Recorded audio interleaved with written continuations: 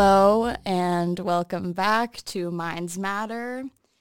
I guess now we're Minds Matter on Slim Radio, aren't we? Slim. It's exciting. All right, so today we're going to be talking about maybe one of the topics that as listeners you kind of associate with psychology.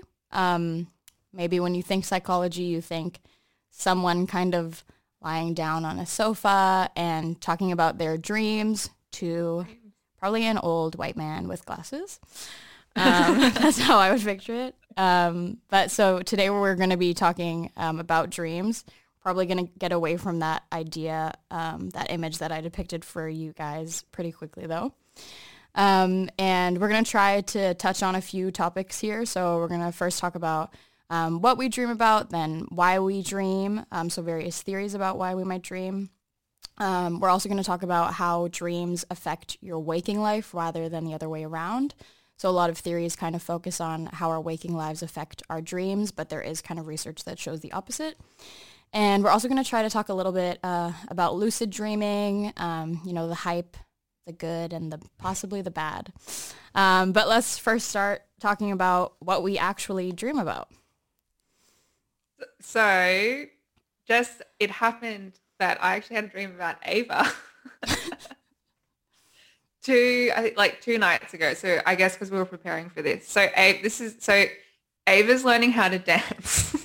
I've been to 3 dance classes, by the way. COVID shut down that dream very quickly. But for me, it's Ava's just dancing, expressing herself. Anyway, I had this dream that I actually was back in the Netherlands to see Ava. But she had a dance class, but the dance class had to be outside because of COVID. And it was on a basketball court, so in the Netherlands, it's always grey. So there was just a flat grey basketball court and then all the sky was grey. But Ava was dancing across it and she looked so beautiful. And there was this silhouette of her where she sprung up into the air and her hair, I'm also gesturing this at the moment. But yeah, Beth is acting this out. Fully acting it out. And there's this silhouette of her, and if I could draw, I wish I could draw it to show her. Anyway, it really stuck with me. It was the imagery was very beautiful. Seeing Ava and the idea that I could see her was really nice. But anyway, when I had this dream, I was excited to tell the people. world. The world. Minds Matter listeners. Also, I told my housemate. And you know what's funny is when you tell people a dream, it's really, really, really boring. Yeah, you probably hated that. Yeah, people probably switched off. So why is it that... so sorry, everyone. Why is it that we find our dreams so interesting, but... because I feel when I listen to people's dreams, why is it so boring? I actually kind of like listening to people's dreams, to be honest. Really? Yeah, I don't know why. I was also looking into research about this, and the big researchers who do sleep research, they always complain about the fact that people will invariably, when they tell them that they're a sleep researcher, they will always say the same 6 or 7 words I had the most amazing dream last night. And invariably it's the most boring dream ever. But maybe people don't tell me their dreams often, but I kind of like it. But there actually is a reason why we think these dreams are boring, right? Yeah, there's 3 reasons. So there's also, because so it also ties up to why we're so eager to tell people our dreams. So one of the reasons we find it so interesting is because of the negativity bias that we have. So negativity bias is when something is equally good or equally bad, the equally bad thing has more of an effect on us. And so because a lot of the dreams that you remember and you want to share are negative because they have this bigger effect on us. So that's one of them. But when we have the experience of the dream, when we're retelling that, that's not conveyed. The people, you're not telling your mate, oh my God, I had this dream and I was just terrified. They're not feeling that. So they're not having that same impact from it.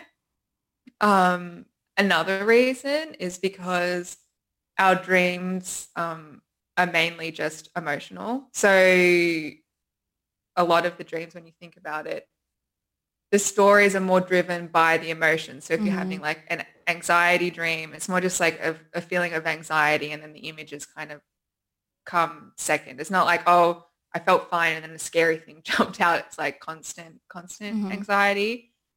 And so when we feel that emotion, it feels really important to us, which of course makes sense. But again, when you're telling someone that, they didn't experience that feeling. So again, really boring.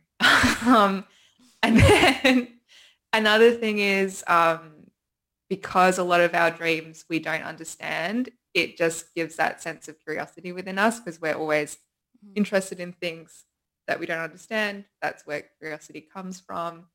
But that's not conveyed in telling the dream. So if you want to tell someone a dream and have them interested, you need to try and make it seem really dangerous. Express that emotion and like make it exciting and strange.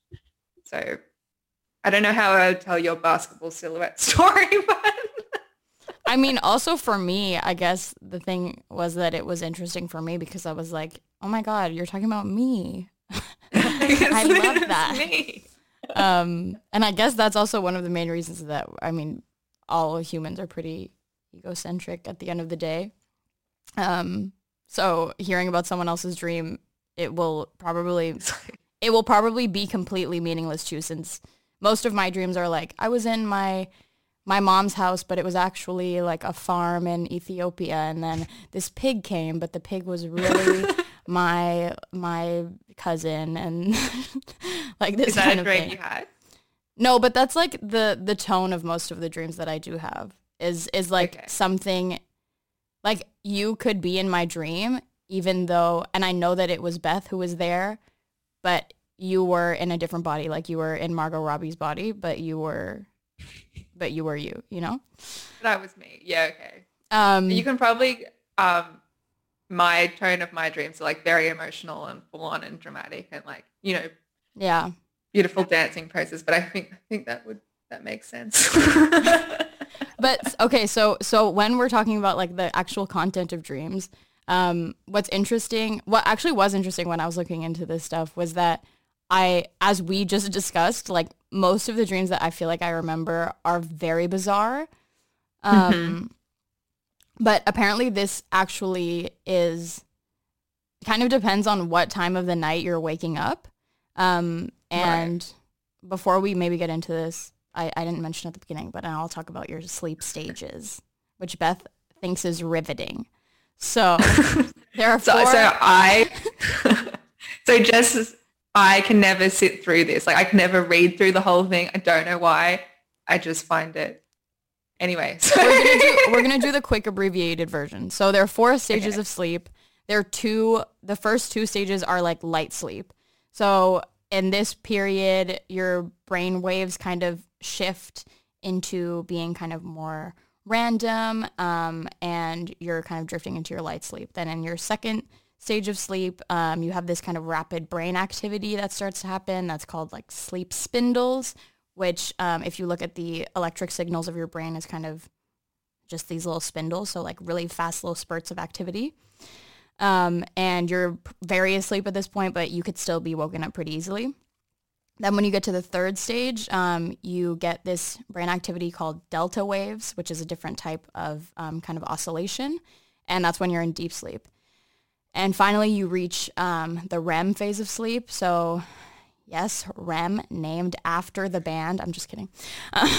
But so then you're in this phase, your motor cortex, so the areas of the brain that usually control movement, they're actually super active. But in this phase of sleep, the brainstem is kind of blocking that information. So your muscles stay relaxed and you're basically paralyzed, except for your eyes. So that will kind of come in handy later on when we talk about some research. And that's actually where the stage gets its name from, because it's rapid eye Yeah. movement sleep. And so this cycle actually repeats like every 90 minutes. So all of our listeners today, Beth and I, if you got a good night's rest last night, then you had probably 3 to 5 very vivid dreams, even if you don't remember them. So everyone dreams, even if you don't remember these dreams. And the idea of like the bizarreness of the dreams coming into it, this has actually been researched. So contrary to what we've been talking about and what Beth said about her dreams, usually we're dreaming actually pretty normal things. So they're kind of continuations of our daily life. Beth did not see me dancing in Amsterdam. And if she had, I don't think it would have been as beautiful as she said it was. But so there was kind of a first study done on this in the early 2000s. And probably if you're listening to this, you might be able to relate to the idea that when you're playing a video game or something like Tetris, or if you're skiing maybe, or playing some kind of intense repetitive game, often when you go to sleep, you close your eyes, and if you're playing Tetris, you kind of see those Tetris blocks falling and you're kind of trying to play. For me, I had this effect very intensely when I was like maybe 10 or 11, and I had a Mario Kart game on Wii, and I would just, every night was me playing Mario Kart, which was pretty cool. But some profs at Harvard actually did a study on this using both Tetris and a game called Alpine Racer, which is like a full body skiing game. Yeah. And they found that when they woke people up just a couple minutes into their first REM cycle phase, participants were really kind of having these dreams that were exactly as what they were doing in the day. So they were playing Tetris or they were just replaying Alpine Racer. Okay. But then later in the night, as the night went on, they kind of ended up saying things that were kind of similar, but were definitely getting more bizarre. So people would report that they were sliding down a slope, but that their mom was in the corner, or that they were kind of skiing down a hill, but a monster was appearing, something like that. Yeah.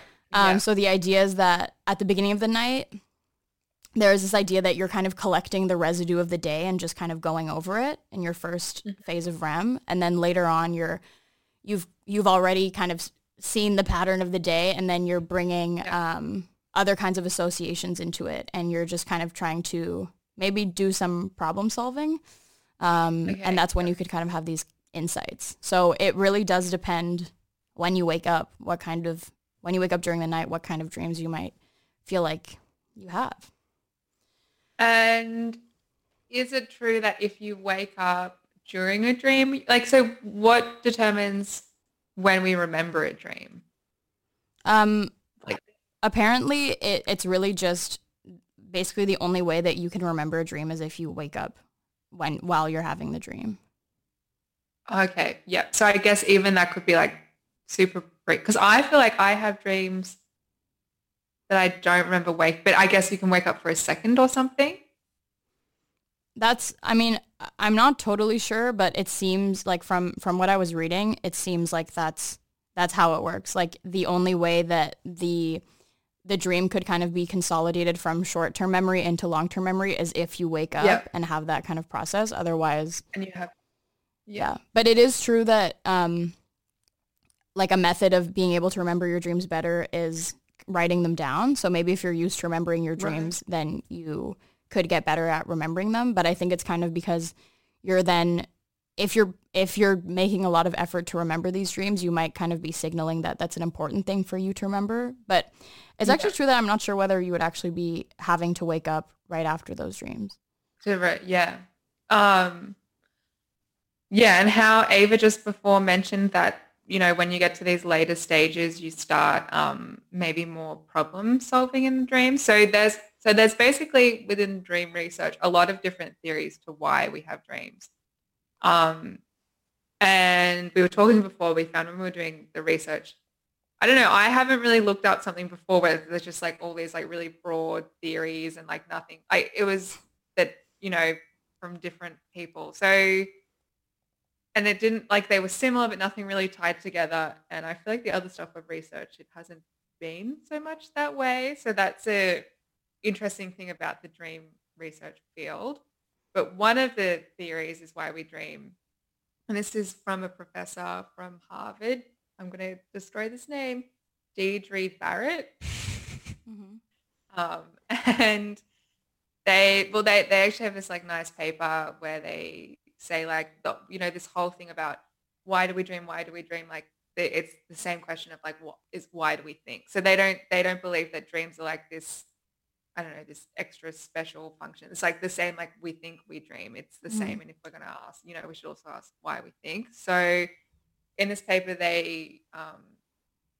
so they think that one of the functions it serves, as thinking does as well, is problem solving.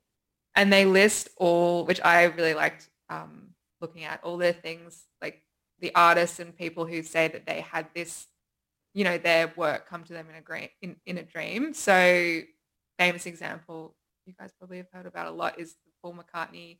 Yesterday, he woke up and he had the song in his head and he was like, this is so good. He must have heard it somewhere. And he like asked his lawyer, like, oh, does this have copyright? And they're like, no. And because he really feels like he just dreamt it.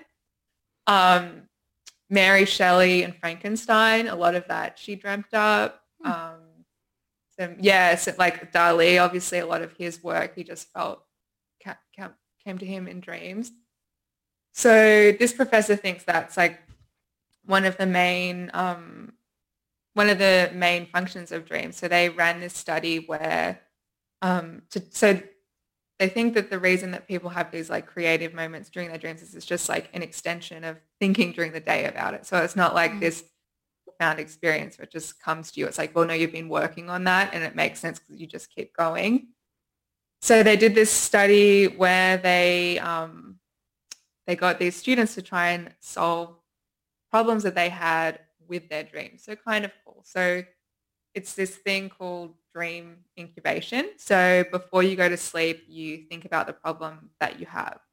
So I've got an example of one here. So one of the students had the problem. So it has to be a personal one. It makes like people, there is research showing people like can solve like, I don't know, logic problems and stuff in their dreams. But if it's personal, you kind of get these cool responses. So this student had the problem, I applied to clinical psychology programs and to industrial psychology. What's industrial psychology? Side note, it's kind of like organizational psychology. Like you would be working as a psychologist in industry. So like kind of like HR, I guess. Oh, if there are any industrial psychologists out there who think that's wrong, please let us know. But that's how I understand it, at least. Okay, well then now I get this problem a bit more. We're learning things with you on our podcast. And this person just can't decide which field they want to go into. I clearly did not read this well enough. So anyway, they're thinking about this before they go to bed. And then this is a dream they have. A map of the United States, and I'm in a plane flying over this map. The pilot says we're having engine trouble and we need to land. We look for a safe place on the map indicated by a light. I ask about Massachusetts, which is we're right over, but he says that all of Massachusetts is very dangerous and the light seems to be further west. This is a dream the person has. So then this is the solution that they found through the dream to their problem. So solution. I woke up and I realized that my two clinical schools are both in Massachusetts, where I've spent my whole life and my parents live. Both industrial programs are far away in Texas and California. This is because I was originally looking to stay close to home and there were no good industrial programs nearby. I realized that there is a lot wrong with staying at home. And as funny as it sounds, getting away is probably more important than which kind of program I go into. So this study is kind of cool because it's all these kind of, he lists all of them and they're all kind of like this and they have these dreams and they can interpret how it helped them solve the problem. And the professor also says that there's reasons why dreams help you find like these kind of solutions that you think outside the box. And it's because when you're dreaming in the REM sleep, the prefrontal cortex is not as active. So we don't quickly censor out. So normally we would have an idea and our prefrontal cortex will be like, no, that's not the way to do it or those kind of things. But we don't have that. So we're more open and suggestive to like these kind of things. And another thing is dreams help us visualize a solution, and the secondary visual cortex that's associated with imagery is more active during REM than when we're awake. So it helps us with these images. So that's one, and I think pretty appealing theory to why. So like dreaming is just like different thinking. Yeah. Yeah, I think that is kind of an interesting idea because it's just kind of this different way in which your brain is connected. So as Beth mentioned, your prefrontal cortex, which is kind of responsible for logic, planning, that's much less active, and other areas are kind of turned on more. So it's kind of like you're, I don't know, almost putting the same sorts of inputs, although obviously you're asleep. So you don't really have external input. But then the way that machinery is going is just kind of churning things out a bit differently just because the connections are a bit different. Yeah, and it explains why, people report having these like amazing creative ideas during sleep. It's because different parts, you're not having the judgment that you do, and you're able to have more visual stuff. And that's, think of all like the amazing paintings that come through people's dreams. Yeah. I guess something that makes me kind of like skeptical about these things in terms of like decision making. Obviously, I completely understand that people do have these sorts of breakthroughs in dreams, but and I do understand, of course, with art that, that makes sense. And if you can translate it, that's great. But with decisions, because it's like you're taking a decision that that affects your life when your brain is awake. So when your brain is normally connected, and then the kind of solution that you come to with something like choosing the school that you're going to be at and like where you're going to live, that's something that you're choosing to follow the insight that you had when your brain was differently connected. So while I think that it's really interesting, like I guess it would just vary from person to person on how much you would trust those things, kind of like I guess maybe insights that people also have when they're on psychedelics or other things. I was going to say it's when I was reading this, it's similar to that research. But I guess if you're someone who has a lot of anxiety and these kind of things, I mean that usually doesn't make your dreams so great. But all right, just say you have a lot of anxiety that stops you from making decisions throughout the day because of your anxiousness, and you don't have nightmares. So I don't know how many people that is. Then maybe the solutions that someone like that comes up with, because they're not blocking it through those kind of judgments. I think that would make sense why that could, But I get what you're saying. Like, well, we need to have those judgments for a reason too. Yeah. But I mean, I think it's interesting, this idea of like really having decision-making almost taken over by your sleep life in this kind of sense. But actually there is research, now that we're talking about it, that actually suggests that there are kind of other outcomes besides just like transferring one-to-one the decision that you came to in a dream to real life. So in ways that dreams can actually be kind of beneficial to your waking life. So Rosalind Cartwright did a study in the 2000s, I think, on women who were suffering from depression after getting a divorce from their ex-partners. And she found that women who actually dreamt about their ex-partners ended up being less depressed later on. So having more dreams about your partner predicted less depression. So it kind of seems like counterintuitive in a sense, because you'd think like, if you're dreaming so much about your ex, how will you get over them? But the idea is that people who kind of incorporate that stress in their dreams, they're able to work through it and allow for some type of healing. So I guess and to me that kind of makes more sense, because it's more of an emotional problem to work through, which may be, insight and seeing things differently and kind of being able to re-gestalt a situation and see it from a different facet. That could really help with like your emotional life. But the decision making, I don't know. I just feel like I don't know why that's making me feel like, I don't know, because I just feel like if I thought something crazy in 1 second, I would be like, I don't know if that's going to apply. Like I would definitely have to think about it more, but maybe sometimes things are crystal clear for other people. Yeah, and also the same thing with smoking. So they also did a study on people who are trying to quit smoking, and they found that people who dreamt about smoking were more likely to stay off it later on. Really? Yeah. So dreams, they let you heal.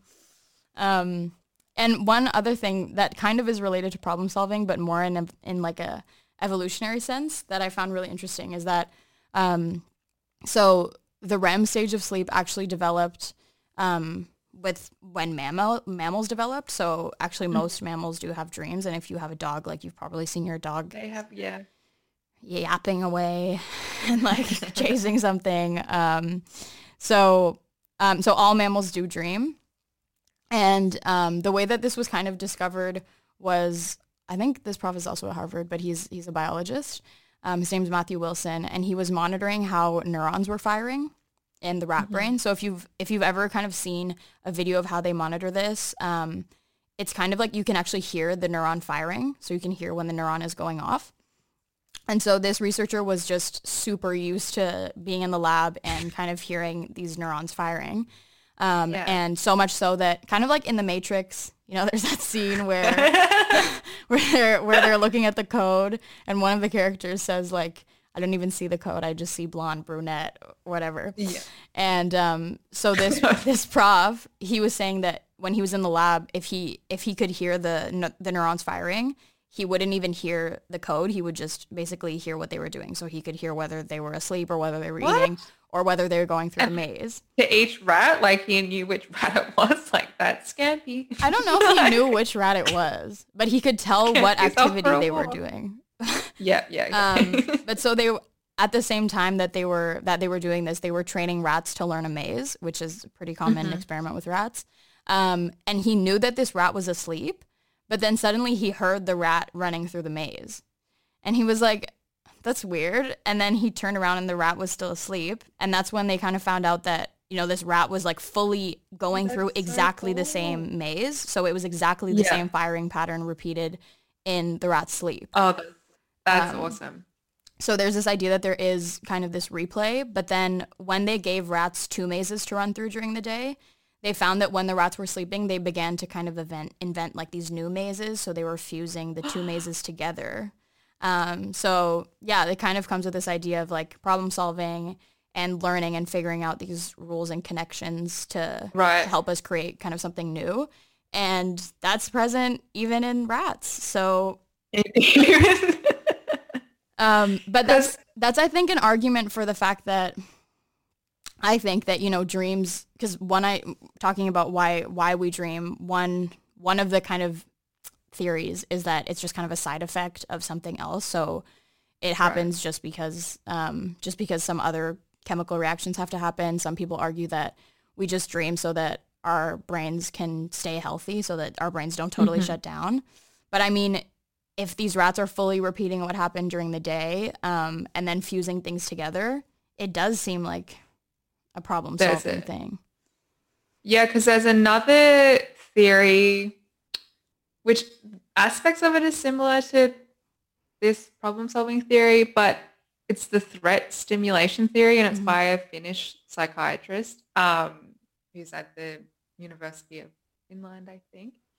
And it's basically an evolutionary argument for dreaming, and it's just we practice how to behave in threatening situations. And I was like, oh, okay, well, that's not very interesting. But one of the things that we've been hating on this research a little bit. We were expecting a lot from this research, actually. I think we were excited that it was going to be cool. But but one of the things that they do show for this is that we do dream of like threats that we had when like we were cavemen. So it's like falling, being chased, natural disasters, and these elements are like overrepresented in our dreams. And we see them more in our dreams than our day-to-day life would predict. Like that's what we often have. And that is something that we would have had to learn how to respond to in order to survive. Like what will we do in these situations? The same like animals chasing you. And this happens more in children. And like if you were growing up young in caveman times, Hmm. you would need to know how to run away from that. But then we don't really have dreams of modern threats. So you don't really have a dream that you have a heart attack or something like that, and Mm. these are more threats that we face today than being chased down by an animal. Um, so I thought I mean, that, I guess that, yeah, but then it doesn't really explain, well, I guess it could kind of explain the problem solving nature of our dreams a bit. Like, Yeah, I think that the problem solving and this idea of like threat rehearsal are kind of different, but at the same time, you could also argue that, dreams are, if you do argue that dreams are just trying to prepare you for certain eventualities, I think it's really interesting actually that we do dream more about like certain, I think they refer to them in literature as like primitive threats more than we yeah, would actually encounter them during the day. Like that does seem to show that there is something kind of driving that's more primitive, let's call it. But yeah, if you're just trying to prepare yourself for any kind of threat and eventuality, and any kind of like emotionally intense problem, I think the problem solving kind of does make sense to come into it because also, people are really dreaming about things that cause them emotional distress or something emotional in yeah, the day. So I don't think that those theories are necessarily mutually exclusive. I think they kind of go together in the sense that this primitive stuff is maybe the basis of why we dream, but we do have other problems now. And I think a lot yeah, of dreams also feature just other people because yeah, that's where most of our threats and rewards lie nowadays. yeah. Yeah. And actually, there was a study that looked at this idea of like emotional events during the day, and your REM phase of sleep. And what they did in the study was that they had people fill out diaries. So they had sleep diaries and they had like regular day-to-day diaries. And they found that participants who during the day had more entries in their diaries that were more emotional, in the REM phase of their sleep, the theta waves that were kind of going off during that phase, they were more intense. So people who had a lot going on in their lives emotionally, they Okay. had more intense dreams as well. And Yeah. something that they suggest in this paper that seems, I'm sorry, I'm the skeptic, but seems a little bit like woo-woo-y to me still because I haven't seen like the full research on this, although it's interesting, was that they proposed that, from all this research we've been talking about how when you do dream about things, it kind of helps you heal and helps you alleviate some of that stress. They were suggesting to kind of help people dream more and kind of induce this healing more, to have this therapeutic idea of when people are sleeping, making these theta waves become induced more intensely through like binaural beats. Have you heard of that? I know there's I a lot of, haven't. I think I kind of know. It's like is it just beats? yeah, it's beats, I think, at a specific frequency that are supposed to like induce these theta waves. And I don't know, there's a lot of YouTube playlists of like Is there binaural research beats. on this though? I think there is some research on it. I don't think that it's very conclusive yet, but I think that there is Right. maybe something to it. And that's also, something that we've been like kind of implicitly discussing sort of throughout this podcast, is that like the research on dreams is all a bit like not as, what's the word? Not as robust perhaps as we thought that it would be, and not as tight scientifically. Yeah. But honestly, it is super hard to study because, if you're putting someone in the fMRI or you're putting them in an EEG cap while they're sleeping, you kind of have to take this indirect look at their sleep.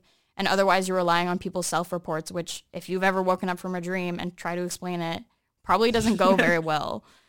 So Um, yeah, I also was surprised how, like, honestly, researching conspiracy theories, it was more clear on like what we were finding and I thought that like, oh, that would be harder than this. And it also felt like there's just like research in all different directions. And it just feels like, so in a lot of fields, so many things come together and like people from different universities are collaborating and all this stuff. And these stream stuff just feel like people just going off on their their own things. They're just, Yeah. and I haven't really come across that in an area before. Yeah, honestly, we might be wrong. Also, we look into stuff before we record this, but it's not like we've exhausted all of the dream research that exists. But definitely, we must admit that it felt different in terms of the research that we were looking at this time. Although I know that every time we say the research is shaky, this time it really did feel shaky. But something to know also is that there is a lot of research on sleep. So there's a lot of research on sleep and cognition and inflammation and stuff like that, which kind of encompasses all of the phases of sleep. And sleep obviously is super important. We all know that. Your grandma tells you that, But yeah, this stuff on dreams specifically and like the REM cycle specifically are kind of shaky. Well, I do have another theory for dreams. Mm-hmm. This is our third one now. So this is called activation synthesis theory, and it's also by some psychiatrists at Harvard, but it was developed in 1977. And they think that all dreams is just interpretations of how our brain is interpreting like the random activity from our sleep. So they say that why dreams are so weird, it's because it's just trying to interpret like all this chaotic random stuff going on in the brain when we sleep. And they say that because the older parts of our brain are like where all our emotions are, it's like this, like it's activating emotions in us, and then we're trying to put imagery to that. So it's kind of like it's just like random stuff is going on, and then we're trying to put something to that emotion that's just like come about from this random activation in the brain through sleep. And there are people who feel that this is like there's people still working on this theory. But I don't know. But then again, bits of it kind of also go on with the other ones, because it's like talking about how the emotion is so important within the dreaming and like the content of the dreams. Yeah. I think that is kind of interesting in terms of this idea that I think, people often have about like interpretation of your dreams. And I think this theory kind of goes hand in hand with what I would assume most psychiatrists and psychotherapists are doing now with dream interpretation, which is basically that, images themselves don't actually mean anything. So you can't like go to a book and the book will tell you, what your dream means. But rather you kind of have to think, okay, what does that represent for me and how was I feeling in that dream? And so I think that kind of does go with the idea that the imagery maybe is secondary to the emotion in these dreams. And when you're thinking about the imagery in the dream, you do have to think, okay, what does it mean to me? Because, for example, I'm not the best with animals. like if I'm walking on the street and a dog touches me, I get very scared. Like I had some traumatic experiences as a very small child with dogs and stuff. So if there was a dog in my dream, I'm sure it would mean something different than if there was a dog in Beth's dream. So that's to say, if you were hoping to find any answers about what your dreams mean here, you probably won't.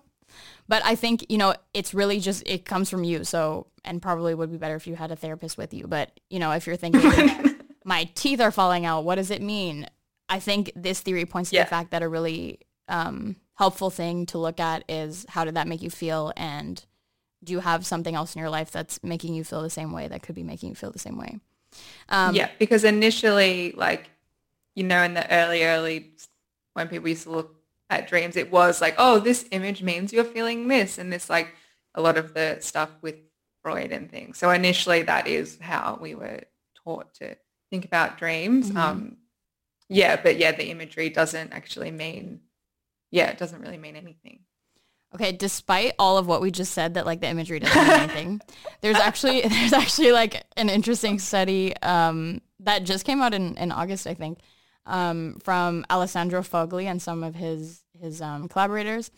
that used this new method of like automated text analysis. So these are essentially kind of like algorithms that can mine data, like text data, to pick up on patterns and themes. And so using Like this text data as in like in books or like... So they took data from something called the Dream Bank, which is like 24,000 people's dreams. I don't know if it's 24,000 people or 24,000 dreams. But a huge number that you cannot really analyze if you're, just a few researchers. Definitely not. So they used this tool and they kind of validated it by using the tool and seeing how the tool analyzed the dreams versus looking at like hand annotated dreams. So that just means like scientists or therapists were annotating the dreams themselves. Right, that essentially they were picking up on the stressors that were present in the dreams, like the characters in the dreams, the emotions and the place in the dreams. Yeah. And so they found that this machine or like this algorithm worked 3/4 of the time. So it matched up with what the experts were saying 3/4 of the time, which is not perfect, but it's like a pretty promising signal for like a first try at this.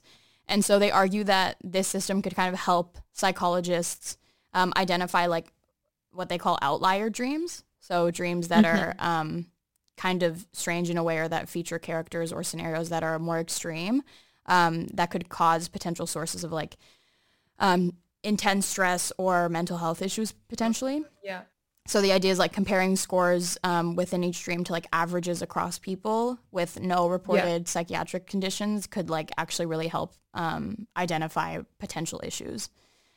Oh, wow. Okay. That's and I guess also maybe even though they're writing about the imagery, I mean, maybe in this also they're talking about their feelings. Like, maybe in these dream bank things, people also have written about how they're feeling.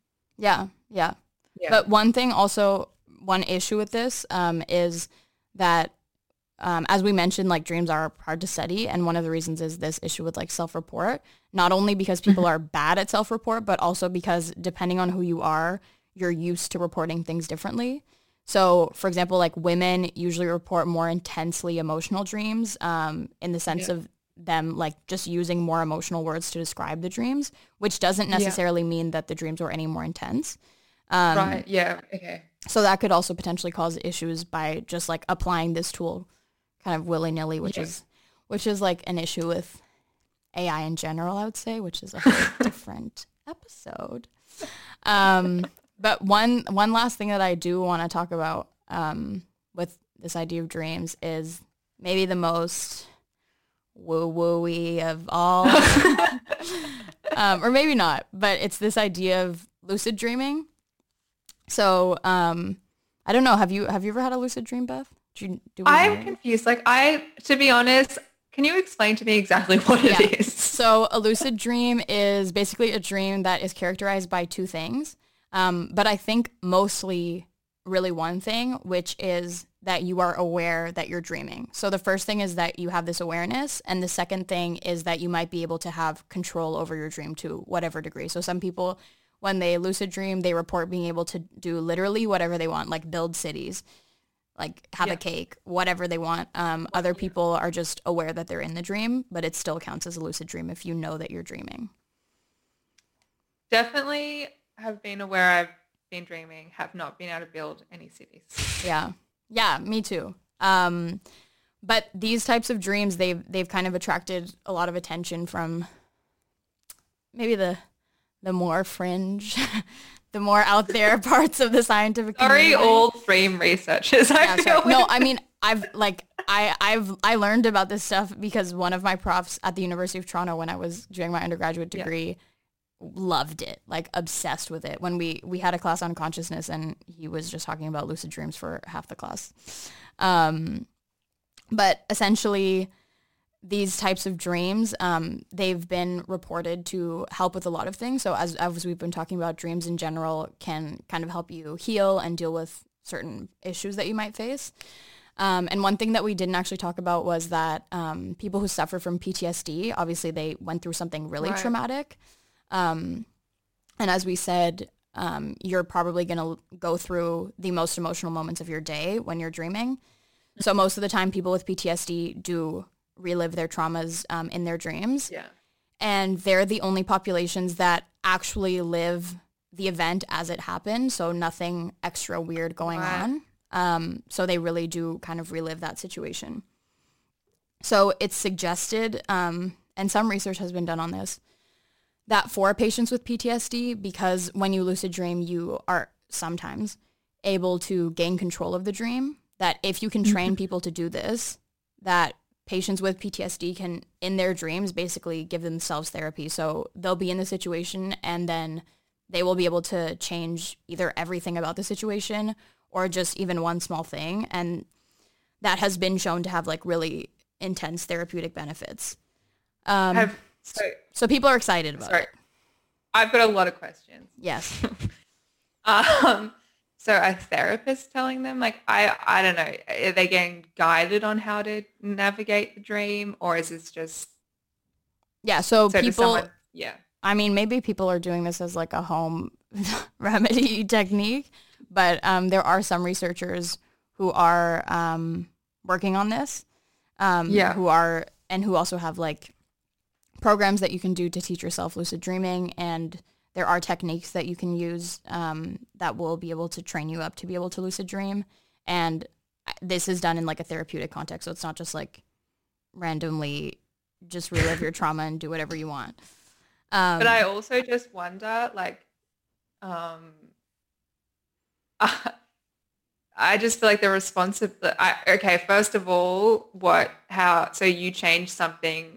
How can you predict what the outcome is going to be for you? Like, will it be worse? Like, who's sitting there deciding, okay, in your lucid dream, do this, and this traumatic event will change for you in this way? And like, how can anyone know that? And how can anyone know what do you know what I mean? Yeah. No. That's a super good point. And it's also something that I feel very sort of confused about with lucid dreams.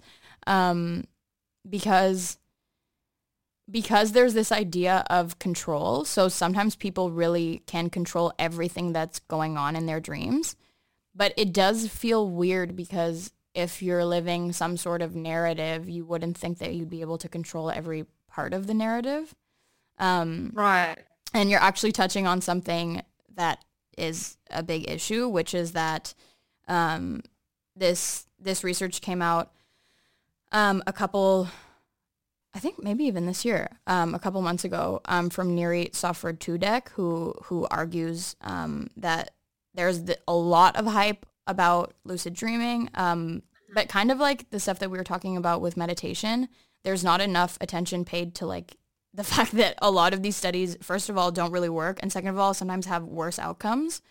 Yeah. So even not necessarily with PTSD itself, but just in general with people who are trying to learn how to lucid dream, like who are deliberately trying to induce these lucid dreams. This was actually sometimes associated with sleep problems, stress, dissociation, even like obsessive compulsive symptoms. So these really kind of intense issues. And if you go on YouTube and look for people who are trying to learn how to lucid dream, it seems really awful because, you know, some of the methods are just, you know, keep a dream diary, things like that. But also one of the things that's supposed to really help is like setting an alarm at like 3 a.m. when you're 30 or 40 minutes away from your REM stage of sleep, which can just totally disturb your sleep and make it so that, you know, you actually can't really even go back to sleep and you're still not having lucid dreams. And another issue with this is this idea of like control and awareness. So if you're lucid dreaming, sometimes when people just realize that they are aware, they then wake up. So, you know, it's not really that helpful. And most people who do have lucid dreams actually only report being in control like around 20% of the time. So that seems almost scary. Yeah, and then I don't know, I'm just thinking like if you are in control of the dream, so you're in, I don't know, like so you're in control obviously of your actions within the dream, but then you're in control of like the whole environment. I don't know, like so is it, I don't know, I think I'm stuck on the how that can, because if that is that even the same dream then if you're reliving it through like I don't. Yeah, some people do kind of argue for this idea that, lucid dreams are this amazing kind of playground where you can just, if you have full control, you can experiment with anything you want. So basically what we were talking about in terms of benefits of dreaming, but scaled up to a level where you're fully conscious of what's going on. So you're able to really take those experiences with you in a different way and also consciously manipulate the experiences and, as we were talking about before, like practice things that you want to do in normal life or that maybe you can't even do in normal life. But yeah, I think mostly, it seems that people don't actually have full control over their dreams. But I think it's almost similar to, you could argue that it's similar to like a VR experience where maybe you're putting someone who has PTSD, who's a veteran, in like a situation where they're in war or something. So putting them in a virtual environment where that's happening, but then changing what happens in the end, that can kind of help just to change the ending of their trauma. But I think the idea of like being in control of it also can be really therapeutic, but it's unclear whether it actually works. And like the ability to be able to, because like in the VR example, we manufacture the ending. Like, but in your dream, like I just don't know how you're going to manufacture that. Yeah, it seems pretty volatile. You like. Yeah, definitely. Seems risky. Yeah, that's definitely true. I think it sometimes feels like it's sort of equated to like psychedelic work with like PTSD and stuff, but all the same issues with dream research apply to therapy, which is that like you can't really observe what's happening, and the therapist kind of has to let go much more quickly than you would with like something like psychedelics where you're always going to be in the room and you can have kind of a direct influence over what's happening. But yeah, it's just so weird that there's just like so many weird theories about it. Like my prof from undergrad, he was like, he was arguing in our class that because sometimes in lucid dreams you have conversations with another person, which also kind of brings up this idea of like, if you're fully in control, then how can you be having a conversation with someone else? I was going to say you're having a conversation with yourself. Yeah. So my professor, he argued that we weren't actually having a conversation with ourselves. We were having conversations with like a different consciousness, like a fully different consciousness. A the consciousness connected to you, or where's the consciousness? Well, the idea was that even in class when he explained it, I was confused. So I'm going to try, guys. But the idea was that when you're lucid dreaming, another characteristic of these dreams is that they're like super real. Like they are intensely real, and you can like bang on, a table and it's hard, and everything is super HD and crisp and like intense in a way that normal dreams kind of aren't. To the point where like people, they can't tell whether they're sleeping or awake at all. But one technique also to like be able to tell, there are a few things that you can do to be able to tell whether you're asleep or not. One is that if there's a light switch and the lights are on, if you're dreaming, you can't turn the lights off. Like your brain just can't do it. So your brain your brain won't let you turn the lights off. Okay. Another thing is if you have like a glass or something and you want to break it, you try to smash a glass on the floor. If you're dreaming or if you're lucid dreaming, the glass will kind of just like stop in midair, and then you might see some pieces and then it will be broken. So your brain doesn't have the resolution to create like all of the glass shattering. Like your brain can't do that. So it just goes from like being there to being broken. So that's ways to test if you're dreaming. If you want to try it out, don't blame us if you break something. But yeah, so the idea is that when you are lucid dreaming, because you have to have this extra level of consciousness in terms of awareness, and everything sharpens up, right?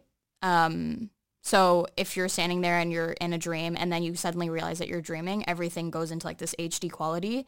And apparently something characteristic of lucid dreams is also that the number of characters in your dreams gets reduced. So there might be 10 people around and then it becomes 2.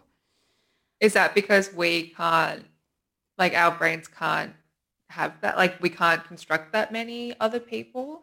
I think it's unclear, but I think it's probably something like that. But my prof, I don't know if he was a real proponent of this, but he argued that was because these were like full, like real consciousnesses that were like apart from your ego dream consciousness. So it's still you, but a different you? No, he argued that it was a fully different consciousness. Where did it exist when you weren't lucid dreaming?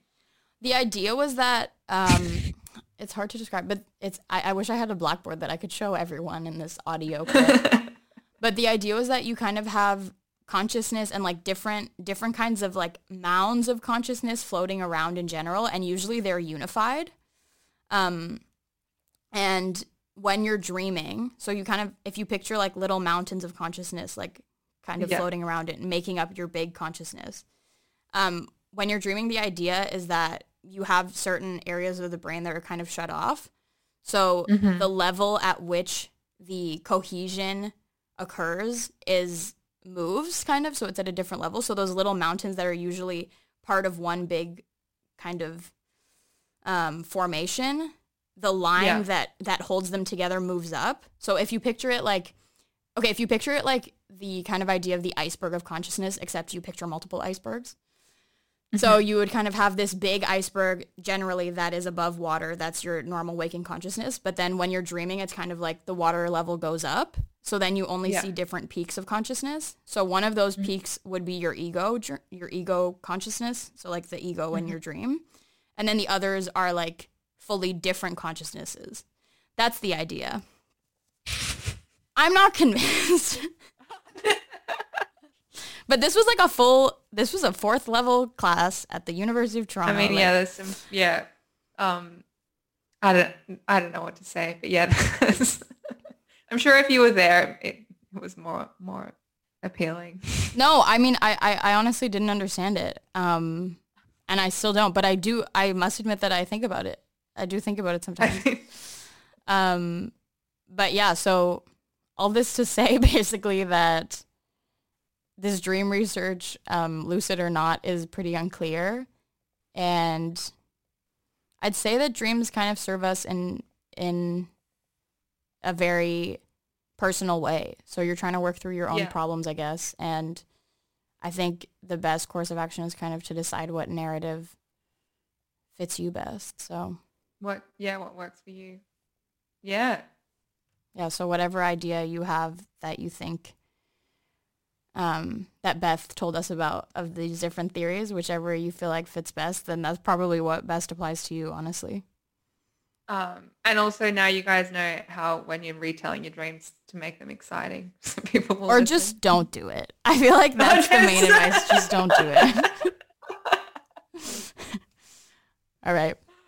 Okay, well, let us know if you have a dream about this podcast, if it made you feel a type of way. That's how we'll know.